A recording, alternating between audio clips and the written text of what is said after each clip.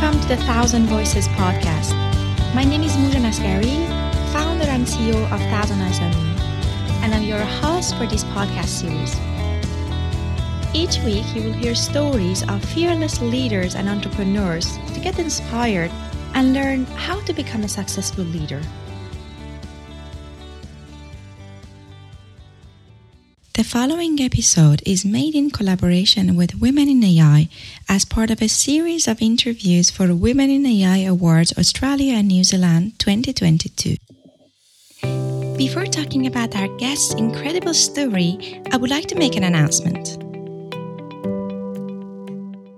At Thousand Eyes on Me, we are supporting a new initiative called Thousand Faces to go even further in our mission to support women. Thousand Faces is an exclusive investment club using carbon-negative art NFTs to finance female-led projects. We are combining art, technology, diversity, and the environment. You can join our club at www.thousandfaces.art and follow us on our social media to learn more about our investment areas and exciting news.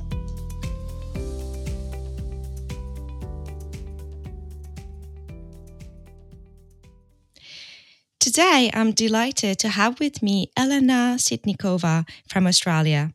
Originally from Georgia, Elena is an award-winning academic and researcher, associate professor of cybersecurity and networking at the College of Science and Engineering at Flinders University. She's a global leader in critical infrastructure protection and cybersecurity. Her current focus is on intrusion detection for supervisory control and data acquisition systems, cybersecurity, cyber-physical systems, and industrial IoT. Her contribution to the field is demonstrated through multiple competitive grants she has received from industry, state, and federal government partners in Australia. She is recognized as a national contributor to Australia's ongoing defense. She's also an innovative educator in cybersecurity. For her educational achievements, she has been awarded the internationally recognized Senior Fellowship of the Higher Education Academy and an Australian Award for University Teaching. She is also the winner of the AI in Cybersecurity for the Women in AI Awards 2022 Australia and New Zealand. Elena, welcome to our show and thank you so much for joining me today. Thank you very much for kind introductions and welcoming me to your talk. Thanks. Sure, thank you. So your work in cybersecurity and AI has been tremendous. Can you tell me a little bit about your work and what you do exactly? I'm very fortunate to work in a very exciting area. Protecting our critical infrastructure, if it's compromised, can be really potential disaster for our society. So when I started working in this field, the infrastructure systems were very much isolated from the networks.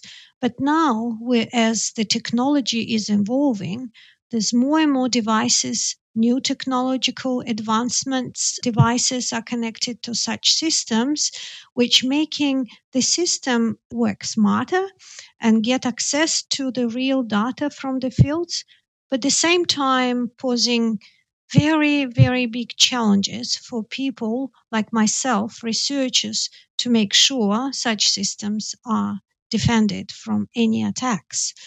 And this kind of concept brought us to different side of detection of the cyber attacks. If the earlier systems were using standard signature-based intrusion detections, and that was not always in a real time. So nowadays, the systems, they precede so much data, we call it heterogeneous data, coming from IoT devices. And IoT devices, as we know, they all have connected to the internet, they have IP addresses, they have memory storage, they have a lot of functions, and they can store the data in their devices. So this old data and so big data required the new methods of processing. That's why how I ended up in artificial intelligence, because this is the only way we can proceed this much data and detect abnormal behavior, such critical systems. Wow, that's so fascinating. I know that actually, as we mentioned it, as one of the first Australians to be certified secure software lifecycle professional, you have developed unique software lifecycle courses. What does it mean? Can you tell me as a layperson, what does it mean a software lifecycle, and what have you exactly developed in the course? This is a very good question because I'm an engineer by my background, so I'm bachelor in control systems in electrical engineering. But when I started doing more software development, I explore the ideas how I can translate the words of the customers into requirements through the whole life cycle of development of software, testing that software and produce the good product. So, but that was the software development process developed ages ago. And when we start talking about security, very often the software developers, they put this testing for how secure is their software on a very end, like a penetration testing, which we know that is a black box testing. The whole concept of creating secure software, it's not just testing it at the end. You have to build in software inside the whole life cycle. When I came to this approach, I decided I would do the proper certification. And there is a Information Security Consortium, IC squared, which offers that certification. So I sit on exam and I provided this knowledge and been certified. Since then, I started teaching my students how to develop software without adding security at the end, but embed inside the whole life cycle starting from the requirements. Hmm. That's pretty interesting. How is it different than the lean development and agile, basically methodologies? Um, this is agile methodologies and lean methodologies is one of the concepts how you can bring the first expression of the system and having prototyping and quick delivery. This is the concept doesn't matter what your life cycle would be, what the methods of delivery you have. It might be even waterfall, who now not many people using. As you know, waterfall is very slow process. People prefer prototyping, for example, or agile, or different methods, but embedding security inside the requirements and then use that as a starting point, and then develop this secure software using that requirement. Then they test this requirement through the traceability through every single stage of life cycle. Can be done in any software model. Wow, wow, I see that. Thank you so much for sharing. I'm learning a lot. Myself, I'm like industrial engineering, but we actually really didn't have any topic related to security and developing softwares and thinking about the security part of it. So that's pretty interesting for me to know. Um, just out of Yeah, curiosity, can yeah, I? sure. Yeah, I can add more because I understand the tendency in a new development in a new startup companies who trying to be first in the market, and that's what are causing the problem. So to develop software or software application, which are very popular now, there are a lot of people are working and using the third party and cloud as a service. The products are coming to users and in the market very quickly, because if you start going through the software development lifecycle process, it takes longer. So this is kind of be first in the market, beat competitors, make it cheaper to have it first prototypes and second. And sometimes we are really struggling because as a researchers, we try to explain to the real systems they're working that do not use one or another product because they built without security inside. So you opening your system to vulnerable attacks. Yeah, yeah, definitely. Out of curiosity, I want to know, why did you start working in cybersecurity? How did it come for you? What's the thing that you're interested and passionate about in this industry?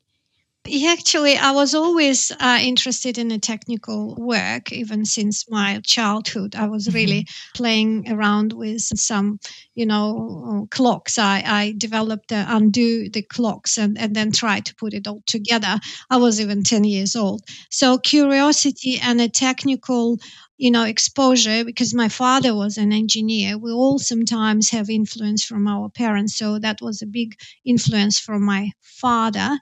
And then I didn't have any doubts where to go, so I become an engineer. And engineering work, and I'm lucky that whatever I actually learned in my university in the control systems, I gradually developed to the cybersecurity in control systems.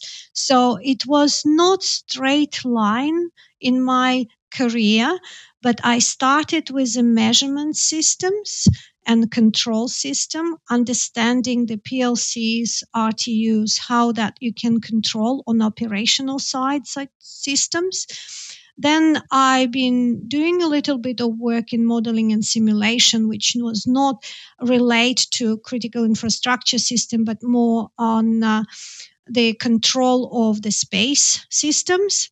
And after, when I migrated to Australia, I started working in complexity and started working in a research in a control systems from cyber perspective, because people started seeing that emerging trends connecting the control systems. And that's where my knowledge came along. So I was engineer, also software developer, and then the cybersecurity came later, which on the top of the knowledge which I knew through the years, giving me another, avenue for my career.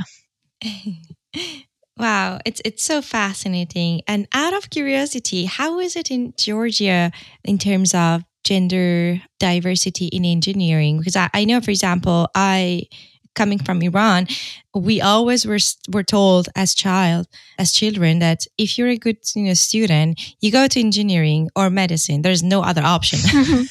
And like our schools are separated, boys and girls. So obviously we were always comparing ourselves with the girl next to us as a girl.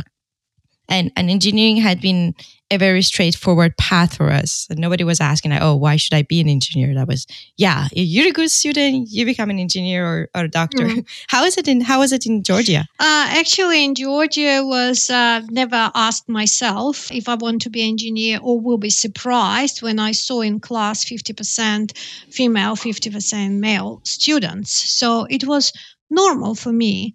And then when I arrived to Australia and I got my job at Motorola Software Center, among the engineers, we had maybe 5% women. Wow. Then moved to academia, and I've seen the same numbers. So 5, 7 maximum. The girls are taking engineering or computer science courses, because I think the whole concept to be successful for girls, they think medicine or law. So engineering will never been considered in Australia. And that's what I want to change, because I think and I believe the women should choose engineering and computer science. And how can we propagate and encourage them to join us? We give them more examples as cybersecurity. I like to say cybersecurity is everybody's business. We all know that if you have established technically firewalls, proxies, and everything, the protocols filtering, you still have someone there, may be a human who might make a mistakes intentionally or unintentionally, or the analytics skills you need to have to analyze what's going on with your system, which is women very often very good in analysis and try to find out the mistakes or abnormal behavior. So I've seen now through my career as an educator for some courses which are base courses in cybersecurity to give students understanding fundamentals of cybersecurity attracts more women now from different fields, from business, from accounting, and they try to change their profession a little bit, still being accountant, for example, and go to the forensic accounting, so understand more of the cyber side or what's going on there. So this kind of concept, and now I've seen increase to about 24-25% women in that courses are female. Wow, that's very interesting because it just makes me think that the reason maybe the countries such as my country, Iran, such as your country, they have I mean, we don't have this question in our mind, why should we become an engineer? Is but exactly the same for me. And and I think it's very much linked to the financial reward we can get in order by by going and studying engineering. I think that's I mean, there should be like some ways we can convince women in other geographies, such as Australia, that there is a big opportunity, career opportunity to go to these fields. And there's also, as you said, like cybersecurity involves all of us. It's just like you need to know that because it's impacting you a lot. So why not actually building your own world and your future by creating it, protecting it, you know? Hmm. Yeah, that's true. That's really true. Why are you excluding yourself from such exciting profession, which you are very good cybersecurity person, the professional? You, it's always demand. So we have shortage. It's a global shortage of cybersecurity professionals in any field, in networking, in forensics, Regardless of gender. regardless of gender. We just need more specialists, and we want to train more and more people. And it's very much a fast growing industry. So I imagine there are like more and more new ways of actually doing cyber attacks. There are, the innovation goes forward. So we need professionals who are up to date and they are willing to be hired and active and start, working on the technologies. My question is actually, how big and important are the cyber attacks? And if you have any numbers related to the cost, maybe that they cause and damage, for example, infrastructures? That's a very good question, because people try to measure in a dollar value, but very often when we deal with a critical infrastructure and the companies which are suffering or stop their operations because of cyber attacks, it's not only monetary, it's also reputation. And that's what they don't want to show, that they vulnerable for those attacks or being already compromised. So that is like organizations, they usually know the financial constraints and they try to invest, but they based on risk management. So if they're aware where the vulnerabilities are and how to deal with that and prioritize and put defensive controls in a place, that is the best outcome. So yeah, how can you measure 3 or 4 days not being distributing gas when it was compromising in colonial gas pipeline? The people were angry, so that's not only monetary, it's a frustration in a community. We now live in ecosystems. Whatever happens, it's somehow reflects others. Yeah, definitely. It just made me think of, for example, the leakages of the emails, basically by hackers. That happens like a lot for companies. I just this morning I received like an email from Celsius, which was a platform, blockchain crypto platform. They got bankrupt, and now I received this email that, oh, actually our emails are also in the hands of some hackers, and so just the whole reputation goes on, and it's like it's very very much linked to other costs because you have cost of opportunities, cost of sales later, and they're just associated to all of that. But so I understand the market is big and it's happening a lot everywhere in the world. But can you give me maybe some more information about how big is the market and what are, for example, special countries who are or companies pioneering, how much money they are spending and where do they put it more? If you have any idea or like if you have any information on top of your head about the market, I would love to hear that. I do not have on the top of my head at the moment. Um, That's okay. I'm not looking for like feel like a really concrete number, but I just want to understand that because, for example, we hear a lot about Russia and China basically hacking, let's say, like I don't know, United States government portals and stuff like that. Like I imagine, like United States, Russia, China, even sometimes Iran, they do that. So how do you know like what kind of attacks they do attempt, or what are the countries that are the most pioneering, or what kind of technologies they exist out there, even like linked to AI? um, if you look the latest statistics, who is the most hacked country? So it's United States. There was the information in one of the reports saying between May 2006 and June 2020, they had 156 major attacks, not counting the small attacks. And Australia is number, also had 16 attacks, which is giving them fifth place. So it's the attacks are so sophisticated now. If you look into what happened to Ukraine, the attack on their critical infrastructure power system, it happened, and Black Energy malware was ejected. So that was prior to war to Ukraine. So attacking the critical infrastructure and several attacks to their government.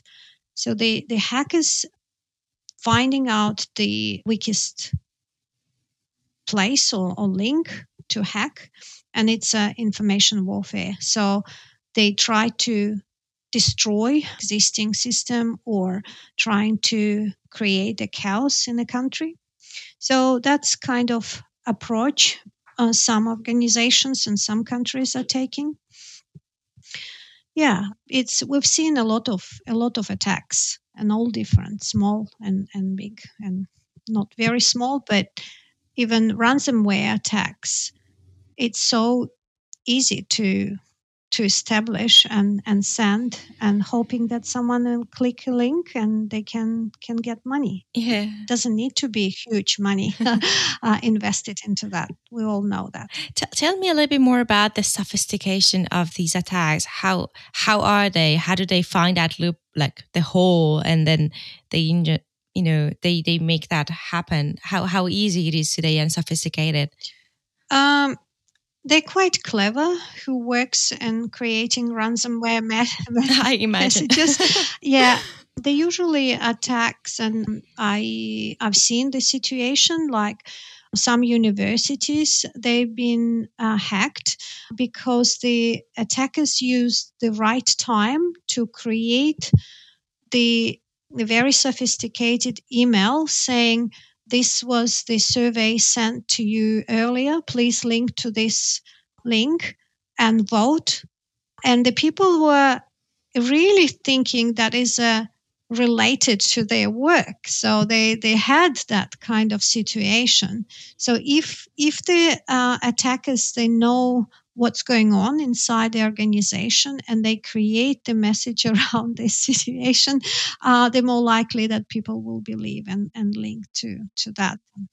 Yeah, it just reminded me of actually a very very like multiple emails I keep receiving, and they have become more and more sophisticated, basically by the national post in France, the delivery office, and you receive this email saying that, oh, your parcel didn't receive to you. Click here so you can get it back. And, you know, it the first time I saw them, I was like, oh, I actually have a parcel and I don't know what happened. So then, and then I realized, but that doesn't make sense, They always have my number, they always call, or I don't have to go and click somewhere. I receive a paper, but like things they have become more digital, and more post offices, they don't give you any paper, they just send you a message on your email. And that's actually happening a lot. Another thing is like basically when you're looking for apartments here, you have subscribed to certain platforms. And then basically they're all fake. All the emails they send you like, okay, your contract has been confirmed. You can click on here to get access to the whatever, like the key or something. And then it's just bam, like pirating your password. Yeah, this is exactly the latest attack. If you look into the media, Deakin University's had 42,000 records stolen, compromised. So this was through the SMS service.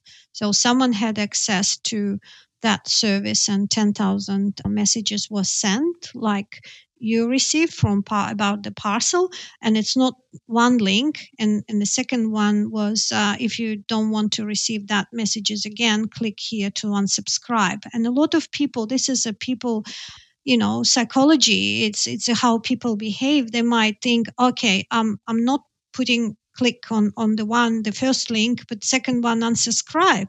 But that unsubscribed was also fraudulent. So you click, but then after that, they're asking for your name and then your business card or credit card. So that's when you have to think why you provide. It will never ever be asking like this, either banks or post office or anyone else. Mm-hmm. Wow, that's very, yeah. I mean, every time somebody asks for my card, I'm like, yeah, why I'm giving that? But do they always have to ask you for the card? Is there any other, for example, sophisticated ways that attackers are using today without you even providing your card and bank account?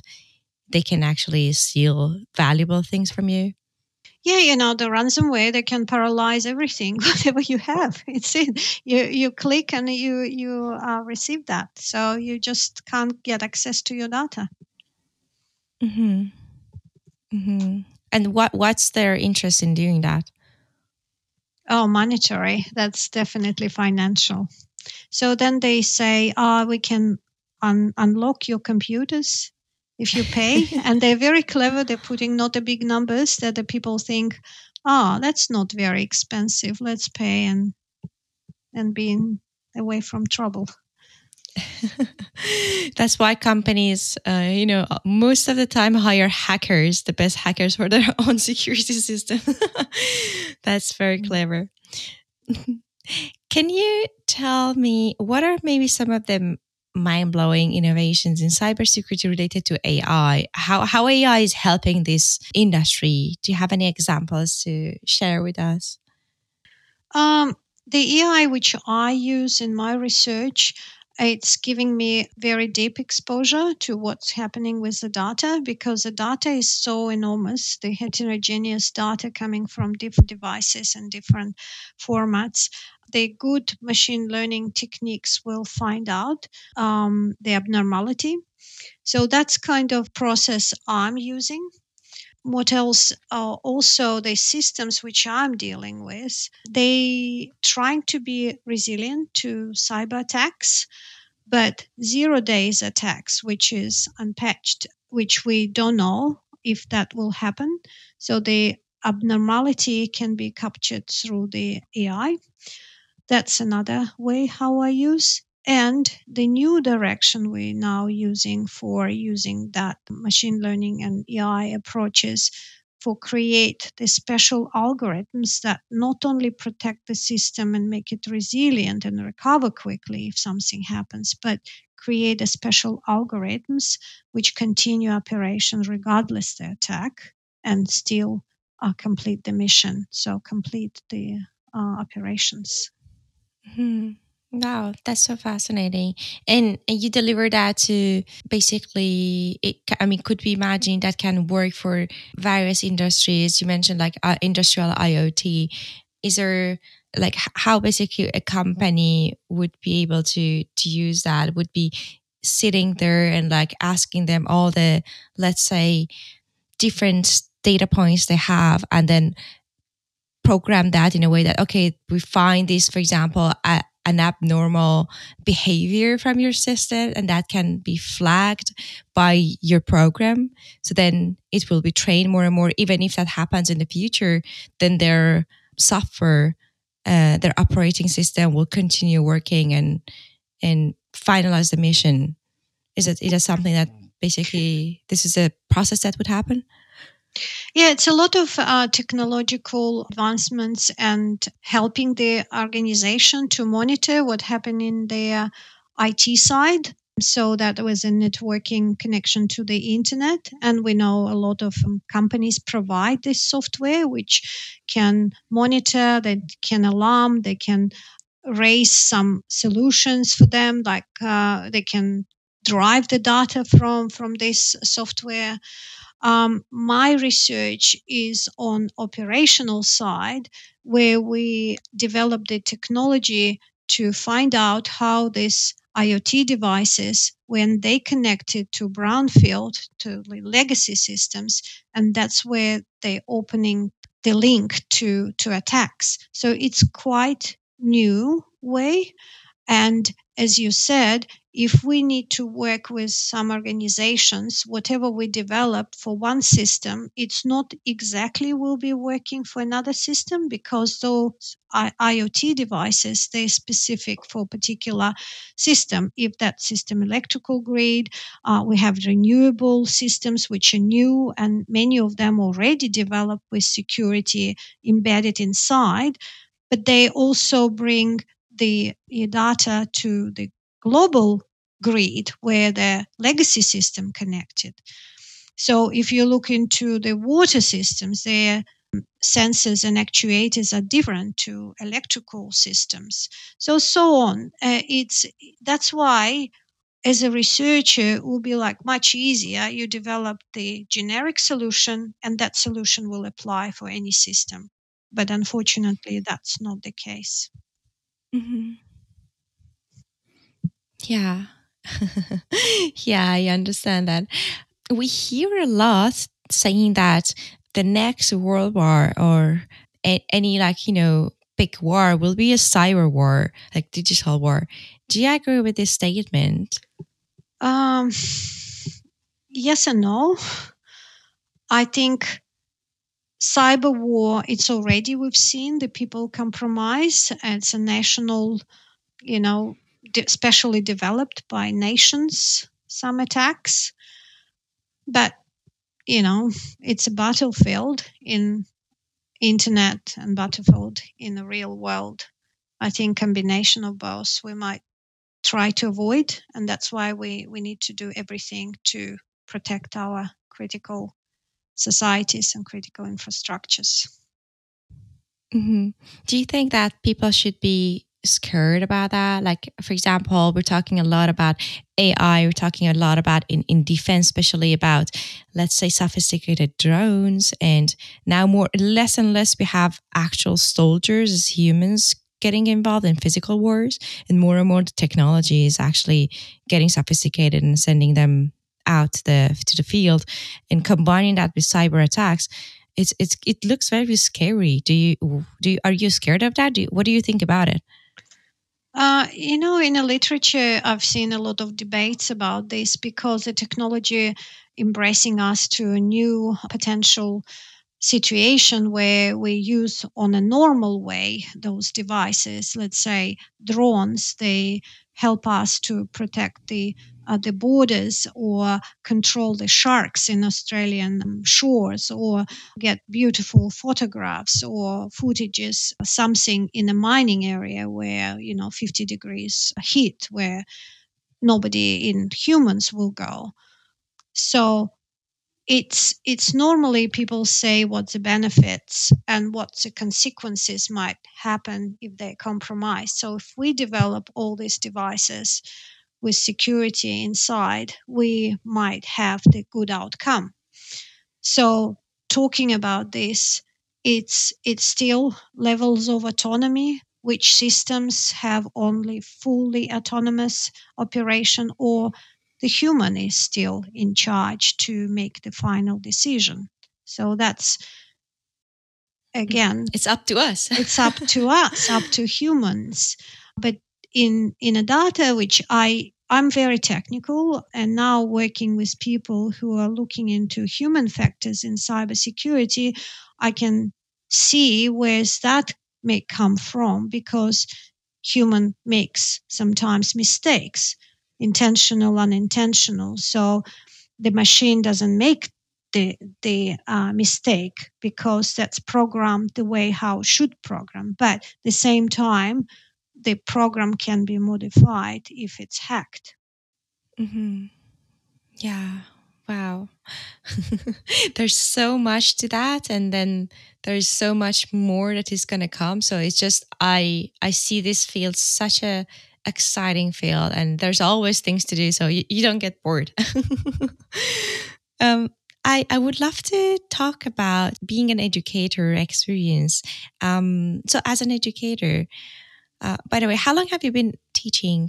Just out of curiosity. Oh, actually, I've been teaching since my PhD. So I completed my PhD in Georgia, and it's a part of the whole PhD duration, starting in the first year doing your research, but also you have the special hours to cover in a class. So if you have less hours, they do not consider you as a PhD student. It was like compulsory different system to Australia, because that is not required. If you do PhD, you can just write your thesis. So when I was in my PhD stage in Georgia, and also I got to PhD very early, straight after the university, I had a choice. How old were you? I was 21, I think. Wow. I was 21. Oh my God. Yeah. You started your PhD at 21? Yeah. The thing. Oh my God. I had I had the choice, because I had all high distinction in my diploma, whatever we had, the certificate records. And at that time, the engineers, to get the engineering certificate, you had to go after your 5 years education at university, go for another 2 years and get your professional experience, and then you will get your certification. But because I had already high distinctions, I won the scholarship, so I choose to go research rather than start working in industry as an engineer. Mhm. And that's where I started. Even sometimes I was teaching to people who were more mature students that I was at that Who were stage. older than yourself. Yeah, that's right. But it That should be like an awkward position. How was it for you? it was great. I liked actually teaching, and that's what I did when I was a PhD student. And then I had only a research position in Georgia, and didn't do much teaching. And then when I arrived to Australia, I worked as a software engineer. And then when I decided, oh, what's next? And I felt like even at Motorola, I was contributing. Inside the Motorola, we had a special training for employees, and I put my hands up, saying I can teach, so I can pass the knowledge which I know to new people coming to the company. And I really really liked that. So after I finished my work at Motorola, I got job at university, and since that I started, and never finished, and never wanted to give up teaching. Never Never stopped. stopped. Never stopped. What do you like? What do you like about teaching others? I think the most rewarding for me as an educator to see how my students grow. So I had students from master level up to PhDs. And, they came to me very, very fragile, I would say. They didn't know how to write, how to communicate the knowledge they can get through the course. And then you teach them gradually to develop the skills, and then they stay longer after even masters. And then they come with ideas, and we talk, and we write papers together. And then maybe in 2, 3, or maybe 5 years, people come to me saying, Elena, now I want to do more study. Can I do PhD with you? So this kind of connections and putting a little seed in the early of their careers, it's much better for me, and I can see that a gradually development. That's the most rewarding. Wow.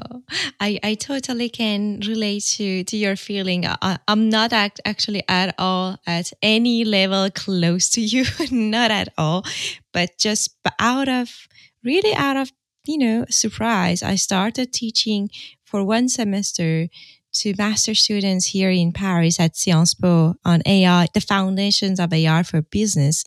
And like, interesting enough, our difference of age is not a lot, maybe just, for 5 years.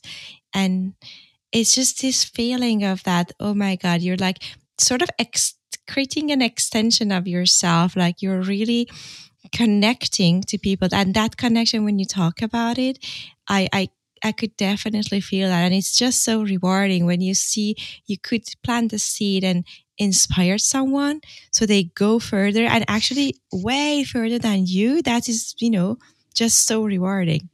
So it's so beautiful. That's true. Yeah. Um, what do you think that has contributed to your leadership path and the leader that you're today? And I honestly, I knew that, and I knew you from basically what I witnessed from the Women in the Eye Awards, from your profile, from your work. I knew how an amazing leader you are, but after our chat today, I'm just in such an awe and inspiration of you. So I would love to know what really contributed to your path.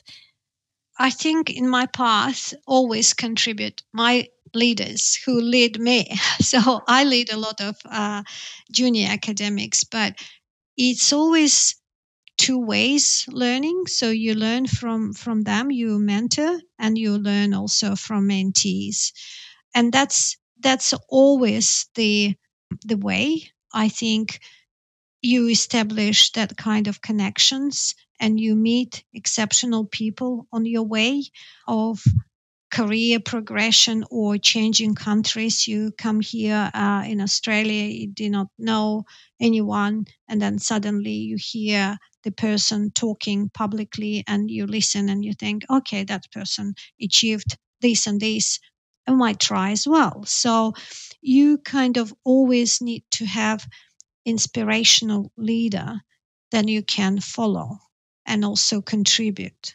So this kind of approach I always suggest to people I mentor, and also, openness and trust in between people. I I lead as a academic chair for women in cybersecurity affiliation in Australian affiliator, and I always try to bring people along with me, try to lead them to their careers, their aspirations, to their awards, to make sure they're happy what they do. I love that. I loved everything you just mentioned. And I think that's a perfect closure to our conversation today, Elena.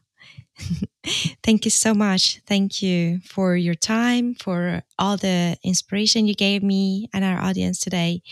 And I wish you the best of luck. Thank you. Thank you for having me. It's a great pleasure to talk to you more. This was Elena Sitnikova from Flinders University, Australia.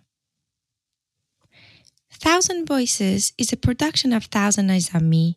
It is hosted by myself, Mujan Askari. Our supervising director is Aruna Patam. Our producer is Rahul Kumar. Our technical director is Ashish Mittal. And our design director is Nusha Askari.